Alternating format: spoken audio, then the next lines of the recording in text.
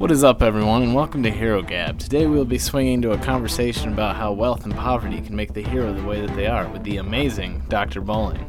So let us flash on over to Dr. Bowling. So how are you doing today, sir? I'm good. How are you doing? Doing well. I'm going to go ahead and introduce myself. My name is Michael Barbado. I'm Nick. I'm Billy Smith. And this is our episode of Hero Gab. Why don't you go ahead and start off by telling us who exactly is your favorite superhero? Spider-Man. Not even close. Okay. And why would you say Spider-Man is your favorite superhero? So one thing I've always liked about Spider-Man, a couple things, is one, I feel like his consistent motivating factor in the decisions he makes is what's right. Like he's always trying to do what he thinks is the right thing to do. Okay. And then two, I like his story. His story plays up often the burden to him personally of being a hero. Okay. And I don't know, I've always enjoyed that aspect of those stories, and I feel like his often captures it well because his life is always inconvenienced or even made pretty lousy. Okay. Now because of this. Now, okay, so going on what you said about the inconvenience and lousy part, can you go more in depth on, I guess, Spider-Man and or Peter Parker, whichever Spider-Man you do like? Right. Yeah. No. Peter Parker. Well, how would you say that their life, I guess, is based, or how do you say they go about their life? So you mean in particular, like what do I mean by it's inconvenienced? Or you said lousy. Or like, yeah. So whatever it might be for him, like he's his personal relationships. Okay. Financially, there stretches in his story where sort of he's perpetually in this kind of financially difficult situation. Perfect. In part because he can't imagine giving up this part of his life. He feels this burden and this responsibility, right? Okay. To continue to be a hero, and in many ways that limits his opportunities. And his stories varied over the years, right? But in the heyday for when I was reading him, like kept him from college, kept him from all kinds of things, right? That in theory he could pursue if he didn't have the power. And so now, actually, going off of that, one of our main topics for this podcast actually was poverty, like within superheroes. Mm-hmm. So now, are there any other superheroes that you're familiar with that experience poverty? Yeah, it's interesting. I mean, none immediately come to mind. That there have to be examples. Yeah. But so, or do you have any in mind? Yeah, I'll go ahead and fill you in on some of the examples we have. So we have, for instance, Luke Cage. Sure. Yeah. Sure. Captain America. Yeah, that's true. Yeah. Deadpool is one, and then Jessica Jones. I don't know if you're familiar with. I am familiar with Jessica Jones. I'm not that familiar with whatever her comic origin story is. Right. Yeah. So, also on the other side of the spectrum, then, do you know of any superheroes? Well, sure. Tony Stark, Bruce Wayne. I mean, if you stick in the Marvel world, right? I mean, Tony Stark would be kind of the classic example. Stephen Strange. I mean, yeah, most definitely. So now another question I have for you is, does this poverty? Let's go back into poverty, I guess, with Spider-Man. Does this poverty, I guess, affect them as a hero? Like, how does that either change them as who they are or drive them like as a superhero? You mean particularly the poverty side? Poverty side, yes, sir. Yeah, I mean, I don't know if this is a little bit of a reach. Maybe in some sense. Yeah, I don't know. I mean, I feel like it's often informs his story. Okay. I don't know that it. I feel like just off the top of my head, it informs his motivations that much, right? Okay. Like he's not seeking to stay in a financially difficult situation. He just is certainly willing to, if that's what it means. Maybe you could argue in some sense, his life, he has so little materially that makes him value this burden more because it sort of maybe helps him process the poverty because it feels like he has a different meaning, sort of looks for meaning in his life somehow. Of course. Beyond, maybe makes him sort of not be material in some way, and so that he's more appreciative. Yeah, I think so. Yeah, appreciative, but also and more dedicated to this role because it's a difficult form, I guess. Maybe. Where he is from, New York City is a very heavily poverty-ridden area. It's probably gone down in recent years. But do you think like where he lives and with the poverty like around him, do you think that also affects sort of his lifestyle and or him as a hero? I mean, I think it affects him philosophically. Yeah. I think in many ways, I think this idea of with great power comes great responsibility means more to him since he doesn't have much otherwise, right? That he is more appreciative of that and like the values that his uncle instilled in him and these kinds of things. And it certainly practically informs it. I mean, a lot of that is sort of what makes him being a hero difficult in small ways, whether it's because he, at least again, this is back, when I was reading him, 30 years ago or whatever, but he's always stretching to make ends meet. He's always having trouble with employment or school because he's out being a hero at night or during the day or whatever. Seems kind of like everything just like stacks on top of him. I think so, It's whether he's not behind in school, he's running late for his job, or having to deal with a villain the night before. Sure. Okay. Now let's go on the other end of the spectrum. How does the wealth affect certain superheroes, you would say? Yeah, I mean, in many ways, well, it depends, I guess, which example you look at. I think, practically, many of them are, at least if you take the two sort of quintessential examples of that in the two companies, Tony Stark and Bruce Wayne, I guess the first ones I think of, they both would not be capable of being who they are as heroes without the financial resources that they have, right? Of course. In many ways, this isn't so much true with Bruce Wayne. I feel like with Tony Stark, his story in some sense is being sort of redeemed from this materialistic view, but he's still, I don't know, he's still, to keep the character sort of interesting, I guess, that he's still very materialistic, but somehow sees it as a negative, but I don't know, embraces it somehow. Yeah, I don't know. I mean, for me, if you look at Iron Man versus Spider-Man, right? Everything where Iron Man's story has gone is, you could argue, not in every way, but in many, many ways, him being a hero plus being financially well off improves his life in many ways. Okay. And he sort of embraces it, and it's public, and he's popular. Whereas Spider-Man, I feel like, is often, and this is one thing I always liked about him, he's at the other end of the spectrum, right?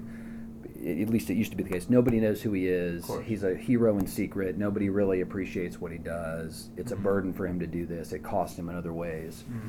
So in some sense, right, it's easier for the Tony Starks of the world to play this role, and it's much harder for the Peter Parkers of the world. So in that sense, that's where I would always respect sort of the Peter Parker character more, because there are many things in his life that would say, you probably really shouldn't keep doing this. Of course, but he feels absolutely I have to, right? Of course. So now if we look at it in terms of, say, Tony Stark, you said, great, everyone knows him, everyone loves him, but yet it is prevalent throughout his comics that he does have an alcohol problem. Oh, sure, absolutely, yeah. A very big alcohol problem, but then if you kind of look at, you would think he has everything given to him. Like, he's very wealthy, very smart, like, what could go wrong? Like, why would he have a problem with alcohol? But then we look at a guy like Peter Parker, who has the bare minimum. Right, sure. Like, barely has anything, like, is coming from himself. Like, he makes his own equipment, like, he cherishes everything he has, and we don't really see anything, like, with that. Sure, Do you think with wealth comes, like, the extra negativity that could cause him to have his drinking problem? Yeah, or I mean, do you see, is that prevalent in other wealthy superheroes? Because a lot of times with, at least my personal findings, with, like, I guess the more poverty struck superheroes, you feel like they sort of have stronger moral fiber often. Yeah, exactly. I mean, certainly with the examples you mentioned, certainly with Cap, that's true. Certainly with Spider-Man, that's true. Definitely. So yeah, I mean, I think maybe in many ways that is the way it plays out, right? For most of the writers. Yeah, no, absolutely. And I mean, it's that aspect of it that's appealing to me about those characters. Is I like my superheroes to be flawed, but in ways different than deep character flaws, if that makes any sense. I'm not saying with Tony Stark alcoholism is a character flaw, but this character flaw of this narcissism or this arrogance. Yeah, just kind of like it's harder for me to root for them, right? You can also kind of sense in Tony Stark, he kind of has like a feeling of like being better, I guess. Oh sure, yeah, you sure. You can definitely tell he kind of has like that cocky upper side to him. It's like, oh, I make all this money, I'm very wealthy, like you should love me, like I understand that. One thing I have written down here is that the wealthier superhero will oftentimes use this as a motive for more fame. Do you also kind of agree with that? I mean, you could certainly see that, right? Or at least question, is that always part of the motivation, right? And it all depends on who's writing the character, but most definitely. Certainly in plenty of storylines, I feel like with the Tony Starks of the world, that's true, right? And whereas I think the Peter Parkers of the world would often try to, maybe in sort of a martyr complex way, almost try to refuse attention and fame as a result. And so now another question for you: how would you say that other social identities connect with change and or add to the experience of class for the ultra rich and or ultra poor? So an example I have is like a poor black male superhero having more challenges than a poor white superhero, or let's say like a where Wolverine is a poor superhero, and that is linked to his drinking and his gambling problems, whereas Luke Cage is just poor just because he was born in the slums of Harlem. That was just his origin story. So Okay. what social identities do you see that are like prevalent In those specific ones, you mean? Well, Or like, like, I mean, do you see like any social identity that really proves like, okay, so like a poor young black male is going to be more poor and like worse off than a poor white male? Like, do you ever see that specifically in? play out in the superhero stories. Yes, sir. I mean, you know, it gets. I think in the writing, right, it's been emphasized to different degrees depending on what the current sort of social climate was in the real world, right? But I think absolutely, I mean, you know, absolutely the issue of race plays in with Luke Cage's story, Of course. in ways that it just can't in Peter Parker's story, right? I mean, absolutely, that's true. Definitely. Yeah, and I'm sure it informs. I would imagine, you know, depending who's writing the character at the time, but informs their motivation, informs internal conflict that they have over what they're doing. You know, it would be much easier to imagine Luke Cage feeling a little more conflicted at times about who he wants to help and why, depending on, you know, the injustices that he suffered as a black man, Of course. versus Peter Parker, right? Of course. Who certainly doesn't have the burden of having experienced those things. maybe. Most definitely. And that's just a side of the spectrum that he can't even like control because they're. Oh, no, he's sure, not yeah, sure. He's not a black male. Right, Like, sure, yeah. He can't control that. He is a white male from inner city New York. Luke Cage, is a black man from inner city New York. It's just how it's I guess displayed. And are there any like specific tropes based on superheroes' social status? So, which an example I have here is, as you can see, Tony Stark is the more of the richer, and you can see him, I guess, in Avengers kind of clash with Captain America, who is, I guess, the leader of the Avengers, or is the leader of the Avengers. You can see him try to become the leader. Do you think richer people tend to try and lead those who are not as rich as them? Says rich. I also have here that rich heroes seem to be like more into conflict, I guess, putting themselves out there more. Poor superheroes and seem to be more rebellious, I guess. Yeah, I mean, off the top of my head, I think that's fair, right? Are there any like just specific tropes that you see, like you would see like in Peter Parker, or that you would see in Spider-Man? Like, are there any like specific things that you would see in that, in say another superhero? But not necessarily that it's linked. That's linked specifically to the material wealth issue, right? No, but just isn't. No, I mean not off the top. I don't know. No. So there's nothing that you like just see often in other comics like that. I mean, off the top of my head, like nothing that comes to mind. Like consistently, the poorer heroes often have this trait, right? I feel like it varies. You know? I don't think it's particularly typical. For example, that a defining sort of dynamic with Spider-Man is this constant insistence on trying to treat things lightly, you know, making jokes and making wise comments. Yeah. Like, I don't think like, all the poor superheroes do that when I think about it, right? In many ways, Cap doesn't do that at all in some sense, right? So that's what I mean. I mean, I don't see, there's nothing that comes to mind where I think, consistently, this is what you see in the poor ones and this is what you see in the wealthier ones. Which Spider-Man actor did you prefer? So it will be interesting. Right that's a now, good question. so if you made me choose between Garfield and Tobey Maguire, I really liked I really liked Tom Holland in Civil War, and I really liked the way they dealt with the emotions between.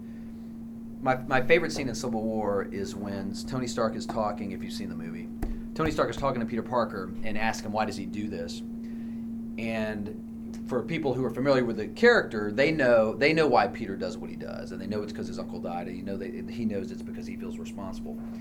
And I really like the way that Tom Holland handled this statement, because he says to Stark, because he's something like, when you can do what I can do and you don't, then when bad things happen, it's because of you.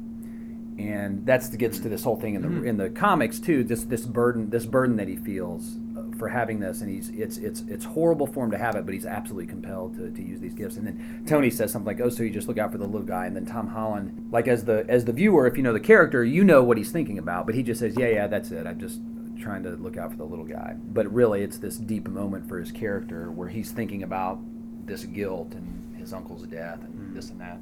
So it'll be interesting. Like, I'm hopeful that I'll really like Tom Holland in the role, if you made me choose between Tobey Maguire and Andrew Garfield, I don't know. It'd be hard to pick. It's hard. I don't know if you even care about those movies, but the third Tobey Maguire Spider-Man I thought was so horrible. Oh yeah. It's hard. It's hard for me to even like him at all anymore. It's better than the second Garfield. Yeah, and that's the other thing. The second Garfield one's the big issue. Like I liked Garfield in the first one. I liked Maguire in the first two. Yeah. So I don't know. It's hard for me to picture them now outside of the worst stories, you know. So that's a good question. I'm hopeful. I'm hopeful with Tom Holland and the way they handle those stories. Now I guess another question I could ask you stemming off of that. Now, out of the 3 Tobey Maguire movies and the 2 Garfield movies, did you prefer the 3? It's hard for I'm always 2? biased. Internally, like it's just like it'll be hard for me to ever like another Marvel movie more than the first event. Of course. I end up being really partial. I mean, admittedly so. Like it's not like I have a list of reasons. Most definitely. So like the first Tobey Maguire Spidey, I really liked, and there's goofy stuff about it. There's stuff, of course, but I'm sort of but always it's just partial. Like, guess kind of like that first thing you saw, that first Yeah. impression. Like, Well, and for me, it's like it's sort of like today. It's I tell my kids, it's like for me, seeing Spidey and then the Avengers ultimately, that's like them waiting for the Harry Potter movies. Like this thing that I grew up with, except I was waiting, exactly to even see them on film at all. I was like so excited about it. Because at that time you didn't have movies, like you just read them through the comics. Well, they could. Well, and they couldn't. Yeah, they just couldn't do good superhero movies. Really. Exactly. So like I do think I will say I think for me I think the first Andrew Garfield movie is a little underrated. A lot of people just hate it, and I thought it was decent. I thought he was good in it. But I'll always kind of be biased to the initial one for some reason, right? Of course. I think that's all we pretty much All right, have cool. for today, Yeah, so. well, I hope it was useful, but no. Well, yeah, no, I really appreciate that. Yeah.